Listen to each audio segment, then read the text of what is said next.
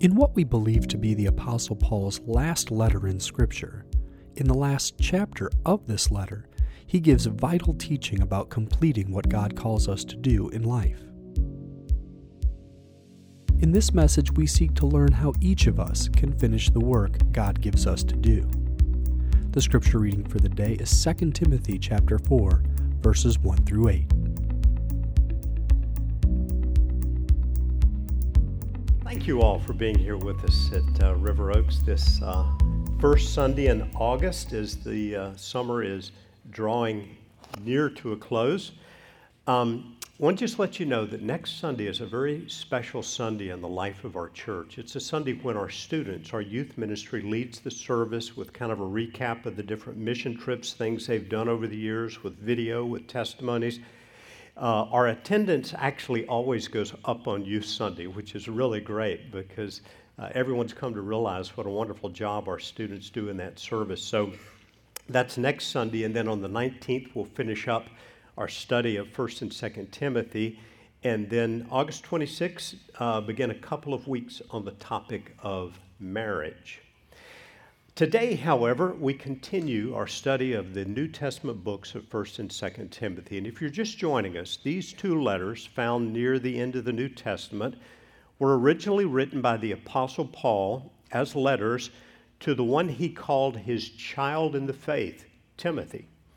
Paul had mentored Timothy since he was a young man, and Timothy was now an overseer, a leader in the church, overseeing churches in the region of Ephesus. And in these letters of 1st and 2nd Timothy, the Apostle Paul is giving guidance and instruction about life in the church, focusing on the need for truth to be maintained and taught in the churches, but also giving practical guidance, like how the church is to care for widows, how the church should select elders and deacons, things like this. Now we get to the last chapter in 2 Timothy this morning. Bible commentators believe the book of 2 Timothy is the last letter we have in the Bible by the Apostle Paul. So we're in the last chapter of his last letter. And in this final chapter, he begins talking about his departure. That is, his departure from this life, his death.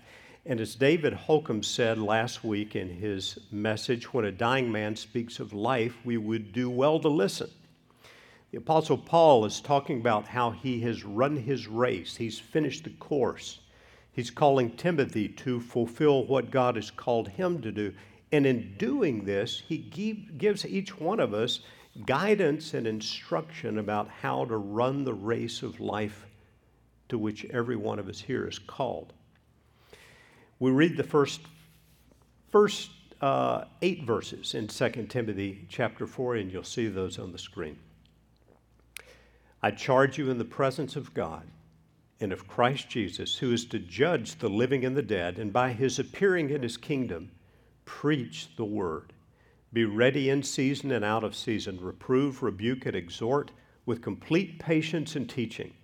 For the time is coming when people will not endure sound teaching, but having itching ears, they will accumulate for themselves teachers to suit their own passions, and will turn away from listening to the truth and wander off into myths. As for you, always be sober-minded, endure suffering, do the work of an evangelist, fulfill your ministry. For I am already being poured out as a drink offering, and the time of my departure has come. I have fought the good fight. I have finished the race. I have kept the faith. Henceforth, there is laid up for me the crown of righteousness, which the Lord, the righteous judge, will award to me on that day, and not only to me, but also all who have loved his appearing. Now, as Paul's talking about finishing his own race in life and guiding Timothy as to how to finish his, he's giving us principles as to how we can each finish the race of life to which we are called. And it's interesting that he begins this charge to Timothy by calling him and calling us to remember something, to remember the coming judgment. Judgment is not one of those themes that we typically rejoice to hear about. There are parts of the Bible that fill us with joy, but there are other parts of the Bible that are a little more sobering. They lead us to a godly fear, a godly reverence. They lead us to self-examination. And the topic of coming judgment is one of those, but it's very common throughout the Bible. Some people think the theme of judgment is just an Old Testament theme, but it's not. It's throughout our New Testament as well. And he begins this charge to Timothy saying, I charge you in the presence of God and of Christ Jesus, who's to judge the living and the dead. And then he, in verse 8, brings this up again, which the Lord, the righteous judge, will award to me on that day. On the screen, you'll see just a sampling of New Testament passages about this coming day of judgment. It is so frequently mentioned in the New Testament that sometimes it's simply called the day, because everyone understood what it meant. The day of the Lord's return, the day when he would come as judge. The words on the screen are from the lips of Jesus in the Gospel of Matthew. He says, truly I say to you, it would be more bearable on the day of judgment for the land of Sodom and Gomorrah than for that town, speaking of a town that had rejected him in his words. He said in Matthew 12, I tell you, on the day of judgment, people will give account for every careless word they speak. In the book of Acts, chapter 17, the Apostle Paul is preaching a sermon, and in his sermon he says that God has fixed a day on which he will judge the world in righteousness by a man whom he's appointed. And of this he's given assurance to all by raising him from the dead. And that person to whom he refers, of course, is Jesus. In Paul's own letters to the churches, he mentions this often. In the book of Romans, he writes, why do you pass judgment on your brother, or why do you despise your brother? For we will all stand before the judgment seat of Christ. So then each of us will give an account of himself to God. Writing to the Corinthians, he says these words, we must all appear before the judgment seat of Christ, so that each one may receive what is due for what he has done in the body, whether good or bad. Now let me pause here and say, I expect this raises some questions, and it's very reasonable that it would. Because someone may be thinking, well, does not the Bible teach that when I have embraced Jesus Christ as my Savior and Lord, I can be assured that he took the judgment for my sins and that I will not? And I do believe that is correct, that is accurate, that is true. That's the heart of the gospel, that the Son of God, Jesus, when he died on the cross, bore the weight of the wrath and judgment of God against our sins upon himself. He took our place. He bore the judgment as if he were the guilty one, so that in receiving him as Savior and Lord, we stand before God justified, declared forgiven. What then is meant by this, written to the churches, that we must all appear before the judgment of Christ? While I do not believe any believer needs to fear, if you have truly embraced Jesus, if he is your Savior, if he is your Lord, you do not need to fear rejection by God. The judgment that the Apostle Paul mentions in the words on the screen, I think, is further clarified for us in the next verses you'll see to the Corinthians, where Paul writes of those who are working in spreading the message of the gospel, that each one's work will become manifest, for the day will disclose it. And the day is a reference to this day of Christ's return, this judgment when all things are made new, when those things done by believers in secret, those sacrifices made, are rewarded openly by your Father in heaven. Paul says on that day, works will be tested. They'll be revealed. If the work that anyone's built on the foundation survives, he'll receive a reward. If anyone's work is burned up, he'll suffer loss, though he himself will be saved, but only as through fire. And I believe this is a reference to the fact that there will be a perfect evaluation of what we have done in our service to our God. Time when He rewards some tremendously for their faithfulness, for their hidden works. There are many things about this time and about this coming judgment that are not revealed to us in Scripture. There are lots of questions I have, and I imagine you do too. But there are two things I think we can know for sure. One is this: in that day, no one will ever be able to point a finger at God, not even Satan himself, and say, "You are unjust." His perfect justice will have been fulfilled. And those who have embraced Jesus as Savior and Lord, who have embraced what He did on the cross, who know Him, who love Him, we will forever marvel at the immensity of the grace of God that has been bestowed on us, His children. And the Bible teaches that as something that we will marvel at for all of eternity. Why these many references to coming judgment written to Christians, written in the letters to the churches? Well, I think there are two reasons we need to take it very seriously. Number one is it should give us an urgency in evangelism. That is, in spreading the message of Jesus' salvation far and near to people who haven't heard it, who haven't experienced it. It should give us an urgency about that. But secondly, it should cause us to live with a spiritual alertness. If you read the New Testament Gospels, you'll find that Jesus taught a number of parables, stories to demonstrate spiritual truths.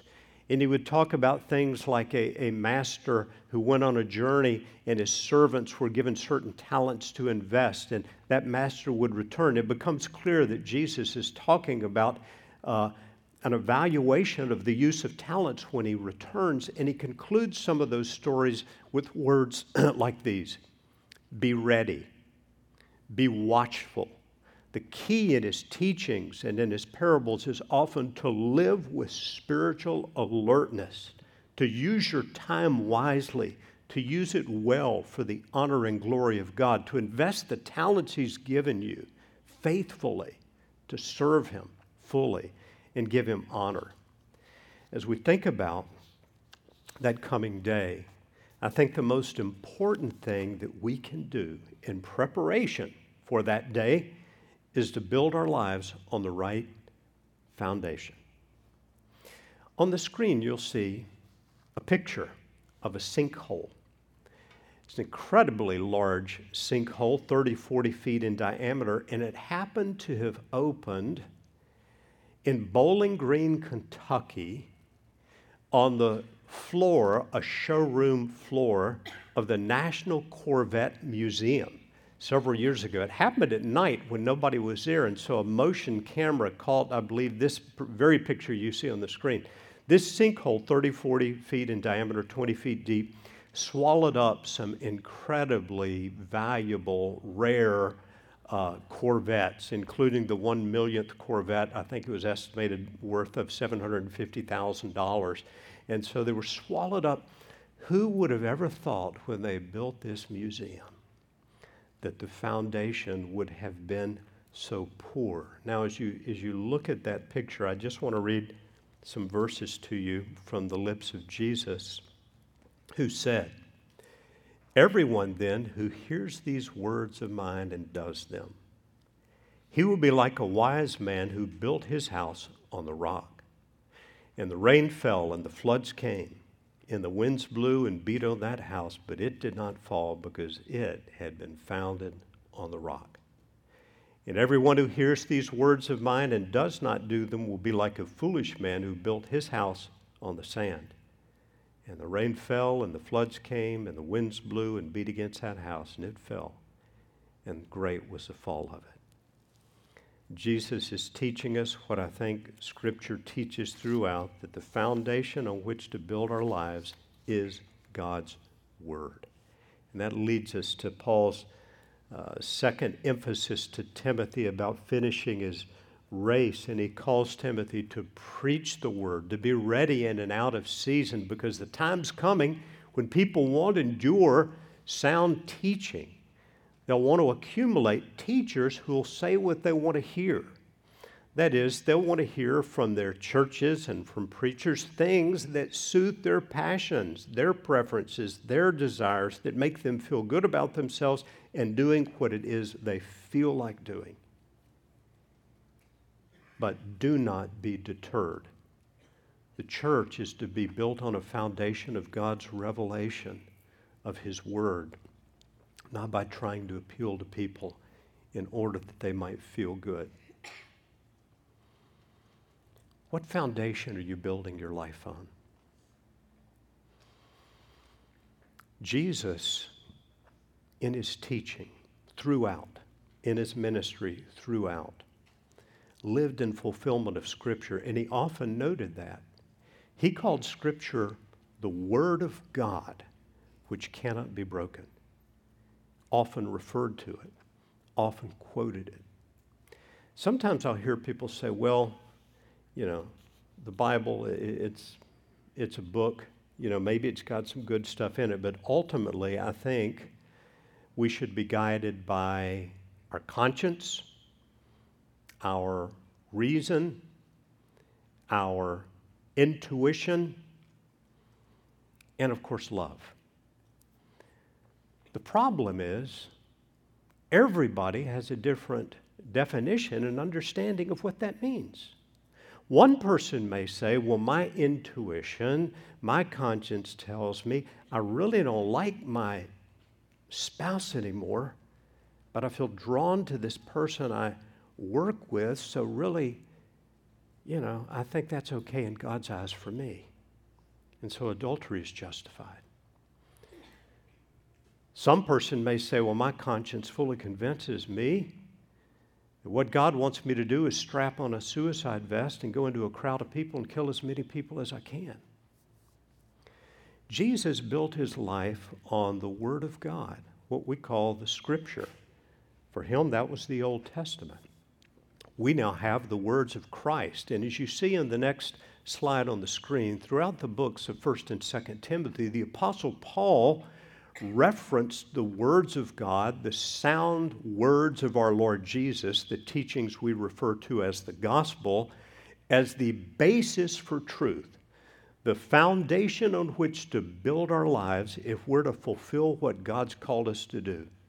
Calls them in 1st and 2nd Timothy, just a sampling, the words of the faith, Scripture, the sound words of our Lord Jesus, the gospel, the Word of God, the Word of truth, the sacred writings, Scripture, the Word, sound teaching, the truth. He's giving us a foundation on which to build our lives. Does it not make sense that our Creator, if He's called us to know Him and to follow Him and to worship Him, would have given us a revelation of who He is, what He's like, and an unchanging revelation of His truth and His will and His ways by which we are to live? Paul the Apostle believed that. Jesus believed that. All the writers of the Bible, often referring to their words with things like, "Thus saith the Lord," believed they were giving us God's revelation. Paul's saying to Timothy, and is saying to us, build your life on the foundation of God's truth. Last week, David Holcomb put something on the screen. We'll put it up again just for a moment, that we call our vision frame as a church. You'll hear more about this in the fall when we talk about our vision for the year 2025, what we pray and hope and dream that the Lord will be doing in and through our church. But on the left side of the frame at the top, you'll see several values. The first is also, I believe, the foremost and the most foundational, and that is the value of being Bible-centered, because we really want our church always to be built on the authority of Scripture. That means, for example, that Scripture, that we believe to be God's inspired truth, God's Word, takes precedence over anyone's opinion, takes precedence over any church growth strategy. Someone comes along and says, we've now got a way you can guarantee to double your church attendance and income, and you'll just do this. Well, if it doesn't fit with Scripture, it's rejected. Scripture takes precedence over any tradition. It's true for our church, and it should be true for each of our lives as well.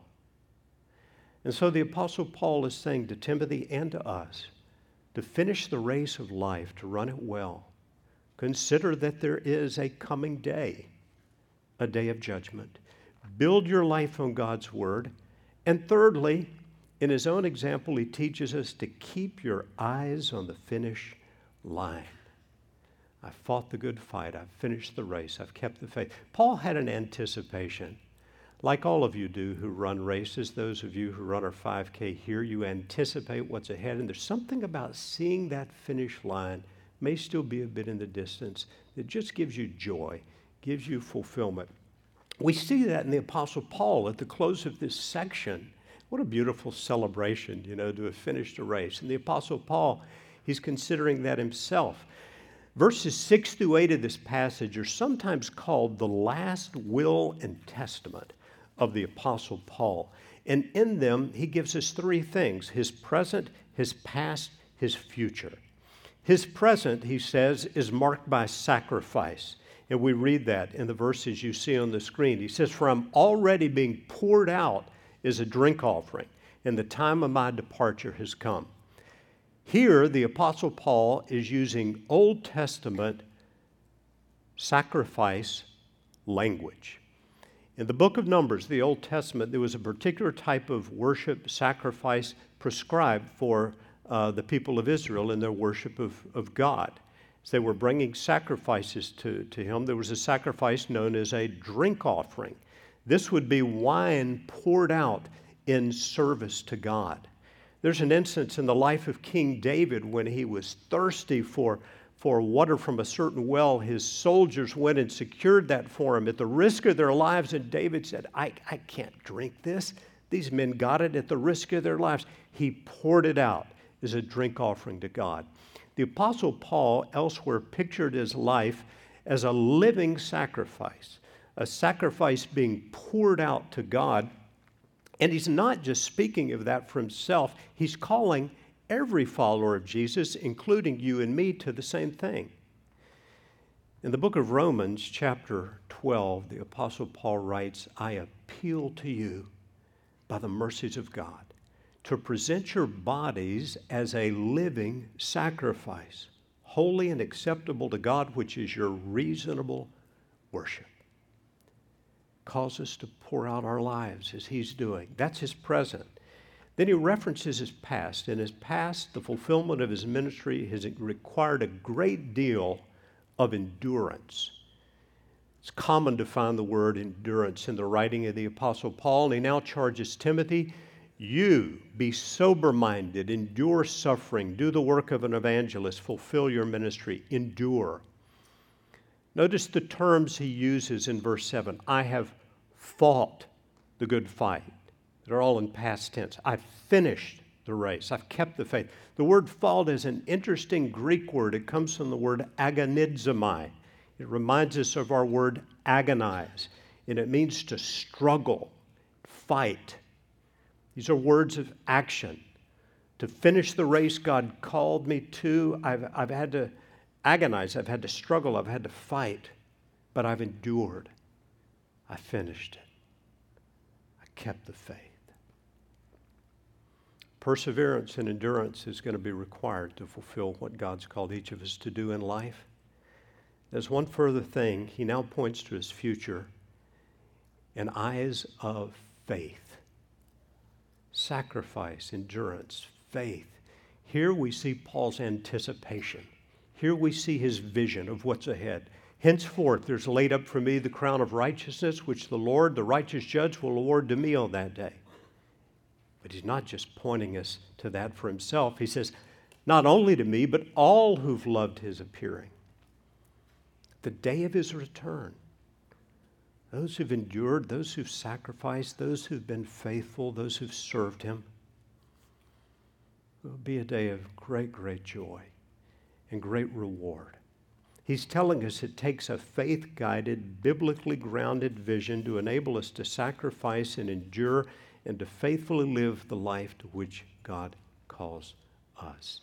Life as a follower of Jesus will absolutely not always be easy. It will require faithful endurance. It'll require self-denial. It'll require sacrifice. It will require sometimes walking in love when you feel that hatred is justified. It will require forgiving someone when you feel that bitterness is justified. It will require self-denial. But we look to Jesus as our greatest example.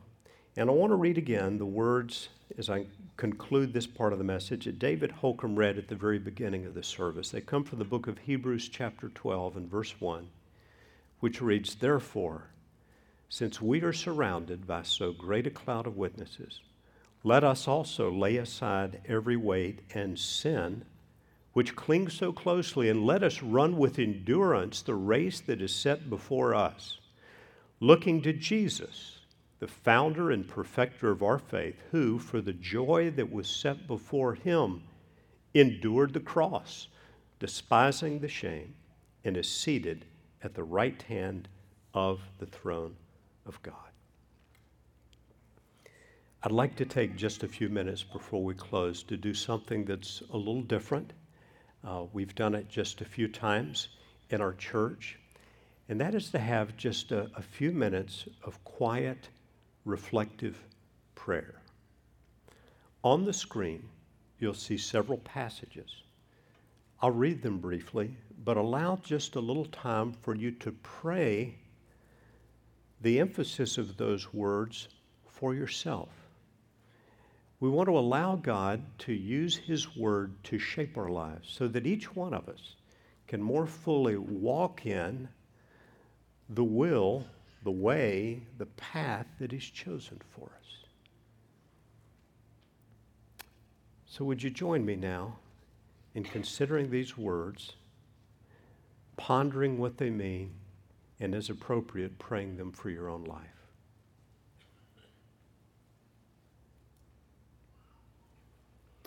Matthew chapter 7, Jesus said, "Everyone who hears these words of mine and does them will be like a wise man who built his house on the rock.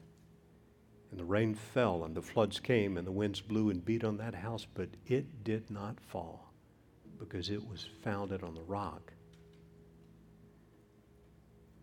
Father, would you help us to examine our lives and be sure that we are building our lives on the rock of your truth, your word, your revelation.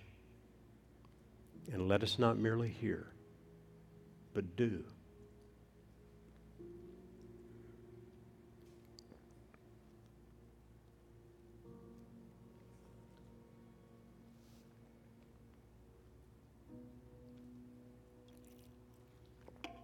The next verse comes from Psalm 86. It's a prayer. It reads, "Teach me your way, O Lord, that I may walk in your truth. Unite my heart to fear your name." To unite my heart means give me an undivided heart. Lord, teach us how to walk in your truth. Give us a fully devoted, undivided heart to live in reverence of your name.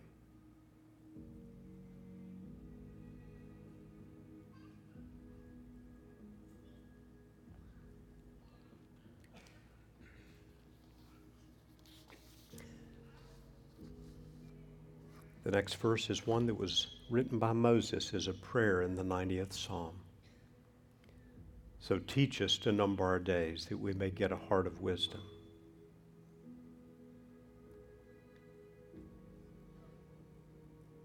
How would God speak to you through that prayer? Lord, teach us to live in such a way that we not only gain wisdom, but we use our time wisely.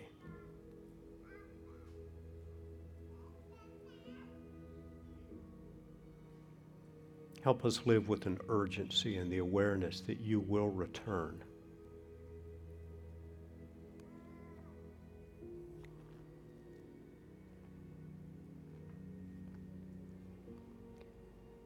These next words come from the book of Colossians, chapter 1. A prayer for the church that we would be strengthened with all power, according to his glorious might. For all endurance and patience with joy, Lord, strengthen each of us here with your power.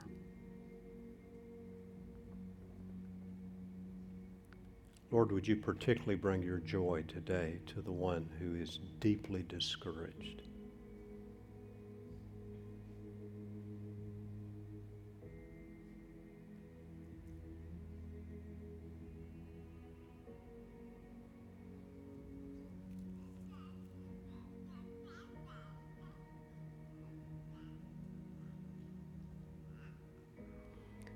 These next words are a prayer for the church in Thessalonica and for us.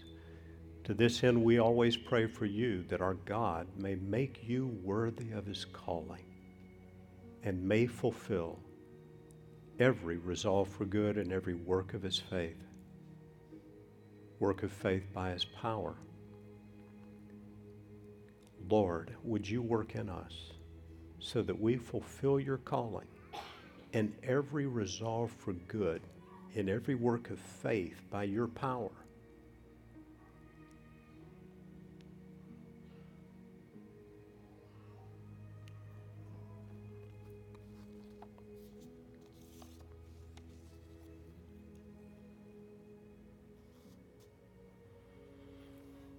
The next verse reminds us that God himself is able to make us holy and to prepare for that day when Jesus comes. May the God of peace himself sanctify you completely, and may your whole spirit and soul and body be kept blameless at the coming of our Lord Jesus Christ.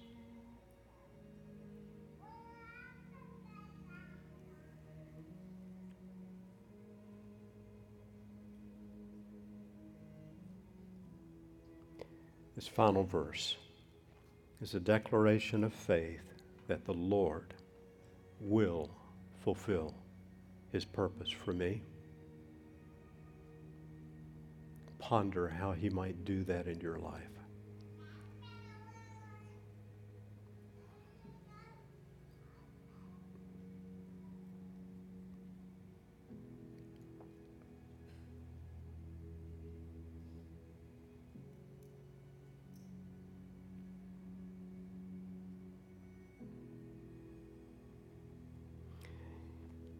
And we now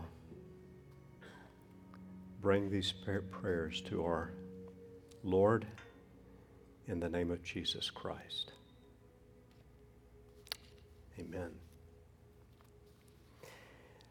One of the reasons I like to do that from time to time is because I think one of the greatest helps to developing our prayer lives is learning to let Scripture shape and form our prayers. And maybe when you read your Bible regularly, instead of just rushing through to kind of check today's reading off the list, think about praying through the Scripture as you're reading it. Sometimes something may speak to you in particular, and you may just offer it back to God as a prayer. And it's a wonderful way to enrich your prayer life and to join Bible reading with prayer.